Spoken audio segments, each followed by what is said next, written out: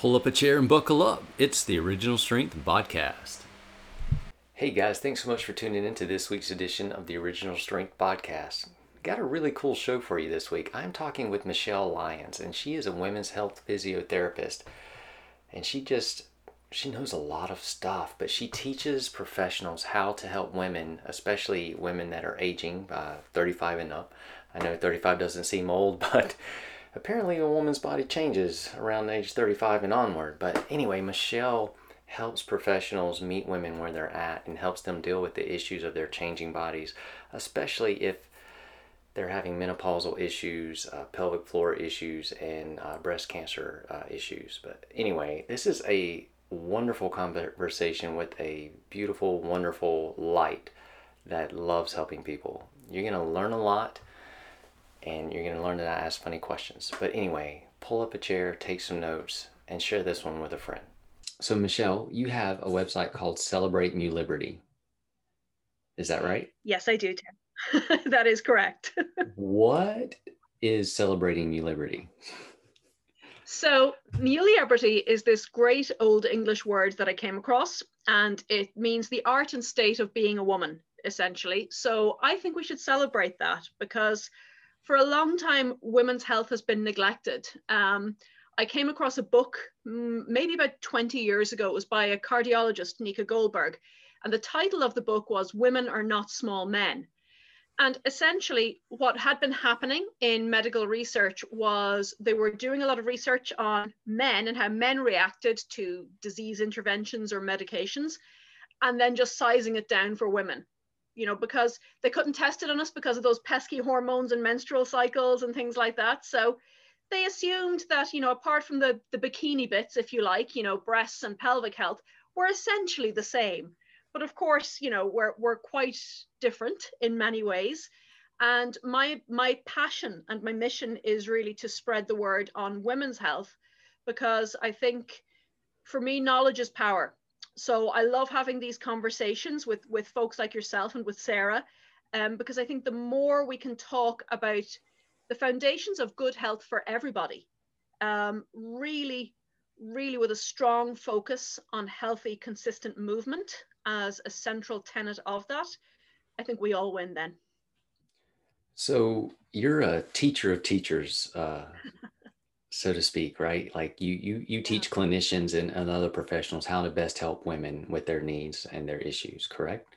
That is correct. Yes, I teach up, you know, before the plague descended upon us. I was teaching all over the world, and now it's mostly online. So it's great. Teaching is really my passion as well. And I do miss the live interactions, talking to folks in person. But, you know it's kind of the in thing to condemn social media outlets like Facebook and Twitter.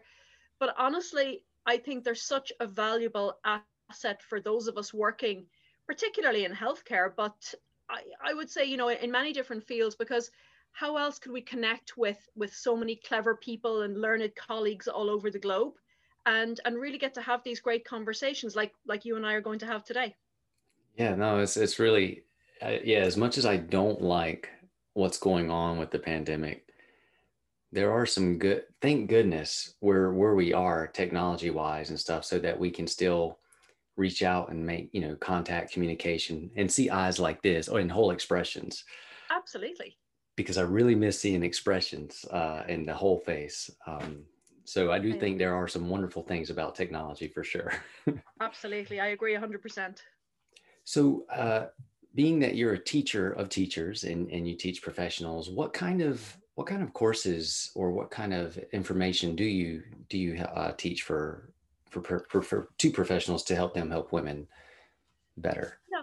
So my main areas of interest are in pelvic health, and I would have a particular interest in the health of women in the 35 plus age zone.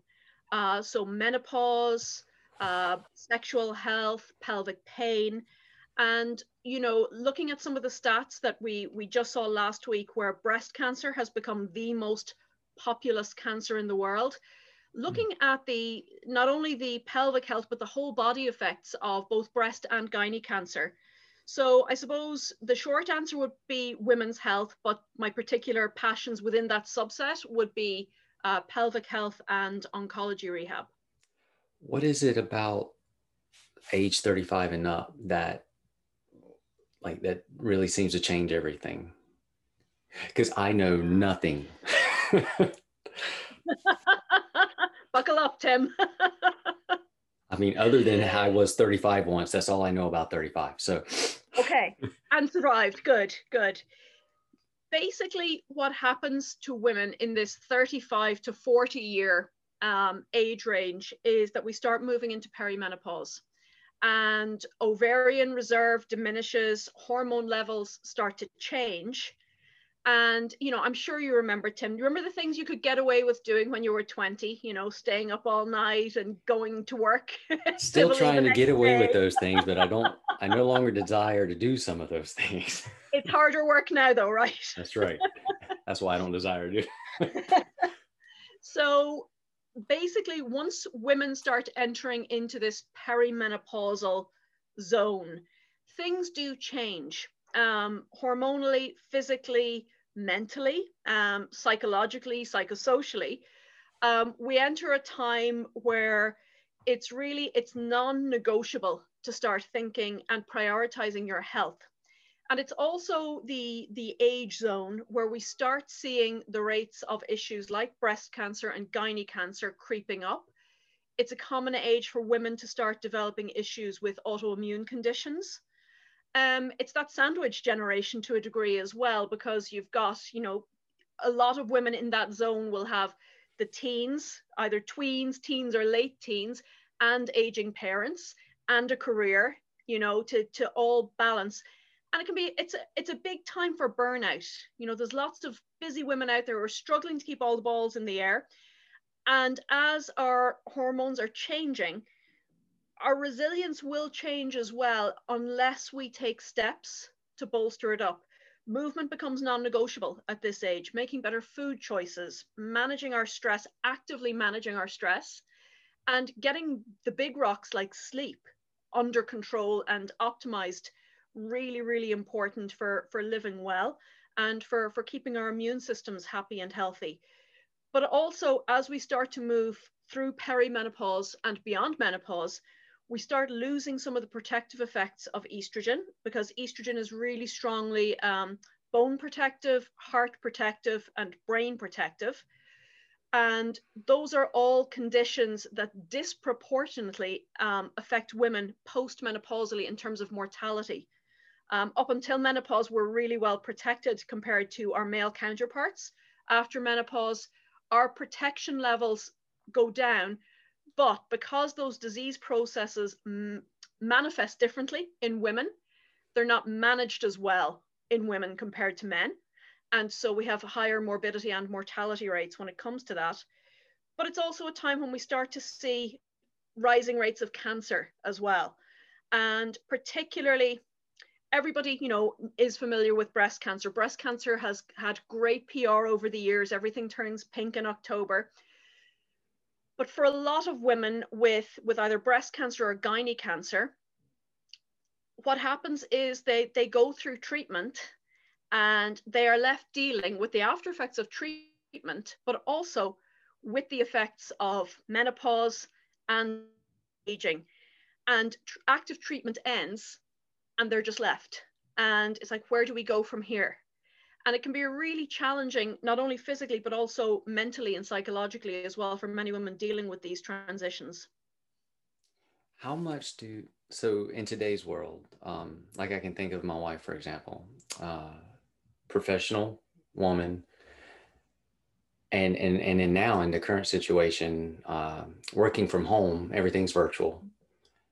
But there's no drive time to and from work, and there's no lunch break, so you can actually get in more work. And so meetings actually stack up now that you wouldn't have been able to have because you would have been driving to work or leaving work. So it's like you're always burning the candle, but you do have teens and you do have aging parents. How much does all that extra stress, is it like lighting a match or throwing gas on a fire for how it affects the body? Absolutely. We know that stress is incredibly inflammatory. So, you know, if we're constantly taking away those little outlets, like for example, you know, let's take your wife as an example. If she had a meeting, she had, as you said, the drive time to the meeting, she would have the meeting. Maybe she would have the opportunity to pop into Starbucks and get a coffee and just take 5 minutes for herself on the way home, on the drive home, using that time to decompress and reset for the next phase of her day. So many women now are really struggling with this pandemic because they are disproportionately taking up the burdens of homeschooling, of home care, and again, as you said, of healthcare for parents and for everybody else. So if we are constantly revving the engine, what happens is, from a hormonal perspective, we have the building blocks of our sex hormones. So all our sex hormones are essentially made from cholesterol, and cholesterol has such a bad reputation, but cholesterol is actually a good thing for us in the right doses. And cholesterol is transformed into sex hormones, estrogen, testosterone, and progesterone. But what happens when we are constantly revving our stress engines, the building blocks of those hormones, particularly progesterone, which is that lovely calming hormone which balances out estrogen, it gets diverted and it's converted basically into cortisol and then its friend adrenaline as well. And we can keep doing that for a certain period of time, but if we keep diverting all those sex hormones away, then things start to kind of get a little bit shaky initially and then a lot shaky as we go on. And elevated levels of cortisol are not only, you know, linked to systemic inflammation, but increased weight gain, disrupted sleep. Really, we're looking at systems-wide failure. And if you are just revving the engine until the gas tank is empty, then what happens to the engine? You know, and that's what I'm hearing from so many women around the globe, is that they are just they're holding everything together, but barely. And when are the dominoes going to fall? You know, and you know, immune systems start to crash, sleep goes out the window, tolerance for other people becomes diminished. So really emphasizing the need for self-care. They've been talking here in Europe about introducing legislation now that allows workers to officially shut off their phones in the evening, because, you know, much as I love my phone, and Lord knows it is pretty permanently attached to my left hand, but that ongoing access of work for us, you know, whether it's emails or social or meetings, we're on all the time, and we need to be able to recharge our batteries, because when we're sleeping, for example, that's when our immune system rests. It's when both our lymphatic and our glymphatic system in our brain cleans out all the gunk that builds up and gives us a chance to put some fuel back into the tank to face the next day. It has to be energy in as well as energy out. So really getting those big rocks in place. So nutrition, movement, sleep, stress management. And I would also say fun, you know, making sure that you're getting daily doses of pleasure in your life. Really important. So we don't end up medicating with coffee to get us going in the morning and the glass of wine to help us wind down at night, because that sort of path really leads to hormonal havoc and a really, really unpleasant experience with menopause, particularly. Wow. So you mentioned that women, like, so breast cancer. Yeah. Which that is, like, I mean, is it still 1 in 4 women get? 1 in 3. Well, Wow. but no, let me just kind of get a little bit clear, because the numbers get a little bit hazy. 1 in 9 women will be diagnosed with breast cancer, and 1 in 36 women will die from breast cancer. But we also know, concurrently with those stats, 1 in 3 women will die of a cardiovascular event. So your risk of a heart attack is much higher than it is of getting breast cancer. It doesn't have the same branding success. Right. But when you put those two together, if you look at the cardiotoxicity of a lot of breast cancer treatments, and you'll see that there's a much higher rate of women who've been diagnosed and treated for breast cancer actually dying of a heart attack as well. It's timely that we're talking about this in February, obviously because heart health should be a big thing, with St. Valentine's Day around the corner. But heart disease is a much bigger killer generally of women. It's the number one killer of women worldwide. Really? And yeah, absolutely. And again, if I had asked you before I said that, what's the biggest killer of women, you possibly would have been tempted to say breast cancer. I would, or just age, because they seem to last longer than men. But it's the number one killer of women worldwide. And that rate really goes up, as I said, after menopause. But the signs and symptoms of a heart attack in a woman are different. We respond differently to the standard or male treatments. And for many women who are presenting to the ER with symptoms of a heart attack, a lot of them are dismissed because it can be something like anxiety, upper back pain, insomnia, feeling gassy, nausea. They don't typically, sometimes they do, but typically women do not get the crushing chest pain and left arm pain that men get with a heart attack, that everybody recognizes as the standard. But that's the standard male representation of a heart attack. Women have different signs and symptoms. So breast cancer treatment has come on so much over the past 20 years. Women are living longer to the point where we consider breast cancer a chronic disease at this point. Wow. However, there are so many side effects with breast cancer treatment once active treatment ends, particularly the long-lasting effects of chemo, of radiation, and of the hormonal treatments. So surgery is the mainstay of treatment, but the other treatments, chemo, we talk about radiation as the gift that keeps on giving, because the effects are progressive and cumulative for 10, 15, 20 years after your last treatment. And it really does demand a lifelong approach to living well during and after breast cancer treatment. So, okay, so you teach a course, a breast cancer rehab course. But I'm guessing a lot of women, after they go through whatever horrific events they have to go through to live and to be say, hey, we've done a procedure, we've done chemo, we've done surgery. Right now you're good. Now we just got to keep checks on you. But are they just set on their way, or is there a standard protocol to help them get their lives back or their bodies back even?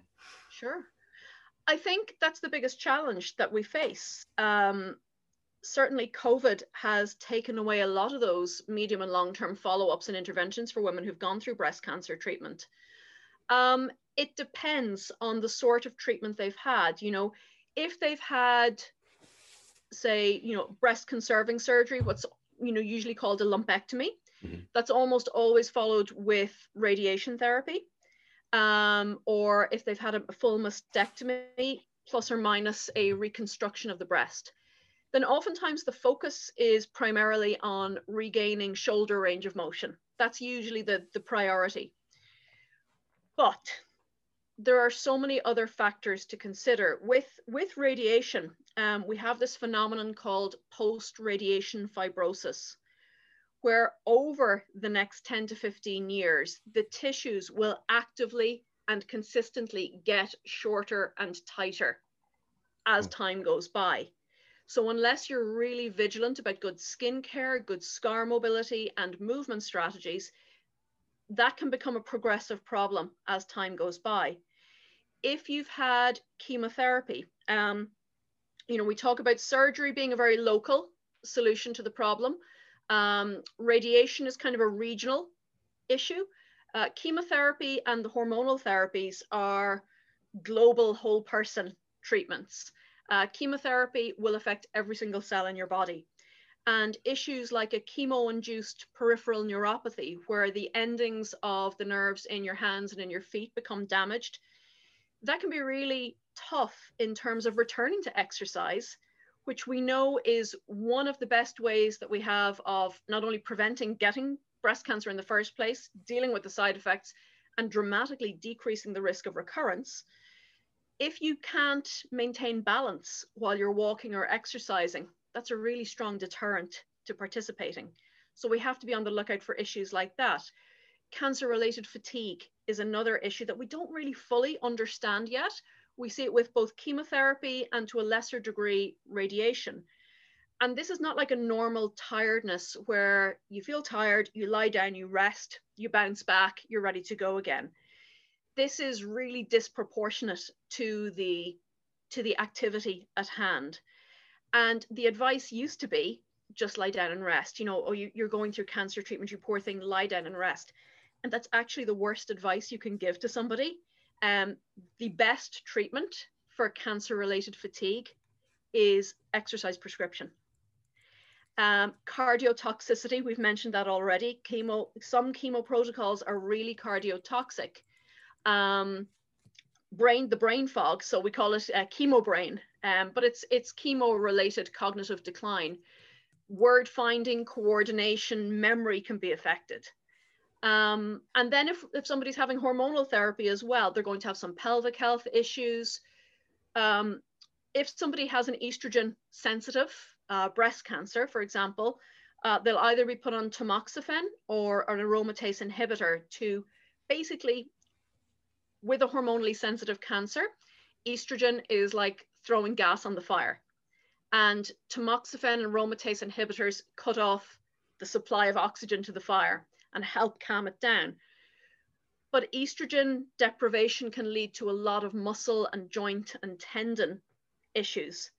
So you're supposed to stay on these hormone treatments for about 10 years after your diagnosis. But most women don't stay on them for the full 10 years because the muscle and joint issues are too painful to deal with that. But again, we have a magic bullet in our toolbox, and it's called exercise prescription. So we use our manual therapy skills to calm the nervous system down, to get a little bit of scar mobility. We use our lifestyle medicine to make sure people are eating well, that they've got good bowel health going on, good bladder control from a pelvic perspective. But then the ultimate goal, the pinnacle, as well as the foundation, is really a functional exercise program that is doable, is enjoyable, and is actually going to help you meet your goals without causing you pain or problems. And that's really what I'm enthusiastic about, is about giving other women's healthcare professionals that toolbox to say, no, treatment doesn't stop. Just because you finished your chemo or your radiation therapy, you're not done. It's all about now, where do we go from here?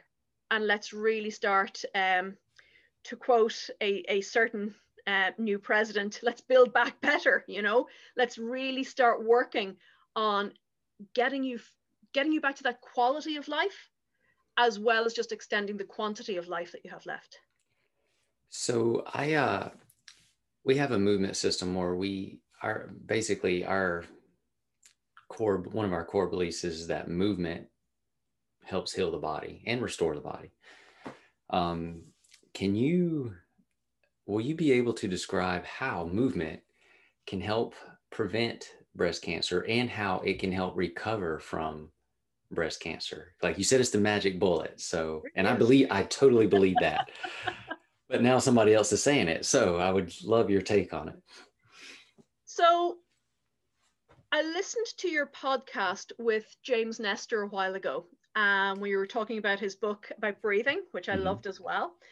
And one of the things that you said is that the principle of original strength is getting back to the body you were born with. And that's a struggle for somebody who's gone through breast cancer treatment, because their body has changed. And this is the body they have now. Mm-hmm. And this is where this is our launching pad. So on a psychological level, exercise as well as self-guided manual therapy can really be an essential tool for helping you make peace with where you are on your life's journey right now, on appreciating all the things that your body can do right now. And you know, to be perfectly frank, that as long as you're still here, there are more things that are going right with your body than there are going wrong with your body, because lots of cancer patients really feel this sense of anger and betrayal.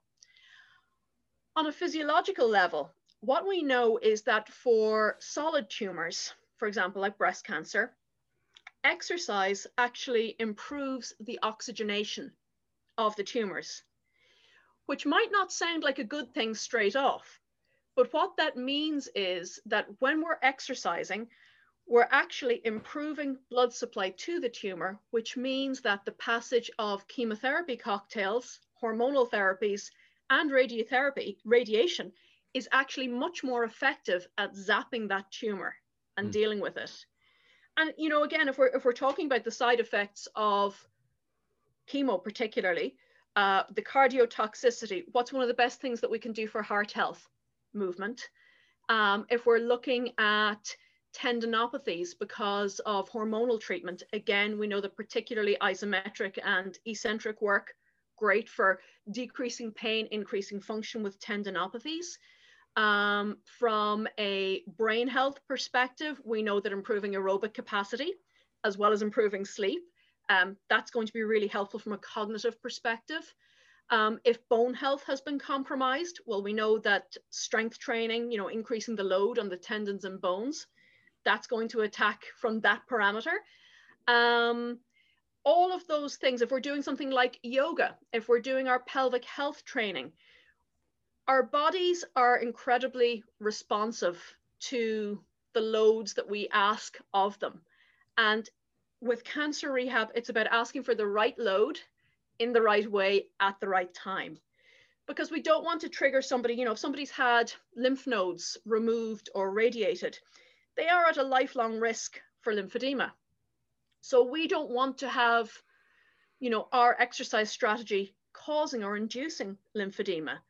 So it is very much that tailored approach, knowing the warning signs that the system is getting a little bit overloaded. But in the same way that we would really carefully titrate doses of chemotherapy. My dad went through colon cancer treatment last year, and when he was going in for his chemotherapy, 2 nurses would have to check the dosage on his chemo IVs to make sure that it was exactly the right dose for him at his weight and height and disease stage. And I think movement needs to be a little bit like that, particularly in the early stages of cancer rehab. You can overdose with exercise. And what we don't want is someone to say, oh, I overdid it, that's it, I'm never going to exercise again, because it's so important for them. So we have to be careful not to underdose or overdose. And sometimes, you know, that's going to happen because with exercise, there's a certain amount of trial and error. We can't titrate exactly for weight and height like we do for chemotherapy. But the way I explain it sometimes is to think, and this is a metaphor borrowed from Jared Hall, I believe, to give him a little hat tip. It's like getting a sunburn. If you get a sunburn, what do? You avoid hot showers for a few days. You look after yourself for a couple of days. It doesn't mean you never go back out into the sun again. It means that you're just careful for a few days, and then you gradually resume normal activity. And sometimes exercise can be a little bit like that in the cancer rehab arena. And it's about giving the people that we're working with confidence to try new things. But when you're trying a new exercise, for example, that you start off with a small increase in either reps or weights or a new movement, and see how your body responds to that, because everything changes with the different cancer treatments out there. The cancer treatment protocols can be quite challenging, but movement is such an essential support system for people psychologically and physically that it's something that I think we really need to get on board, that it's probably as important as the chemotherapy or radiation therapy that they're having. You mentioned this, the link between the movement and the mental health or the emotional health. Yeah. How, like, because I can only imagine that, like, say you're, like you said, some people feel betrayed. And then you get a sense of like your body or your identity being maybe changed because of what you're going through. Like how how do you deal with the emotion? Like, is movement? I know that exercise can actually help with the emotional aspect of it, but that seems like such another. And I know nothing's separate, like how your emotions affect how you move, and how you move affects your emotions. But that seems so heavy for people to walk through. Like, I imagine what you're really helping people do is not just helping them move, but you're Yeah. helping them like heal emotionally as well. Yeah, Can you it's speak to that at all? absolutely. It's you're holding space for them, as I said, to make peace with where they are on their journey now. Things have changed for them, and for a lot of women, um, they feel whether it's breast cancer or gynae cancer, because those are the two areas that I'm most interested in at the moment. A lot of women actually feel that they've lost that part of themselves that actually define them as a woman, and or they feel mutilated, particularly if their surgery hasn't gone as well cosmetically as they would have liked, or if they're having changes with radiation to their skin and to their appearance. And exercise, and to be honest, I would put breath work in the exercise category as well.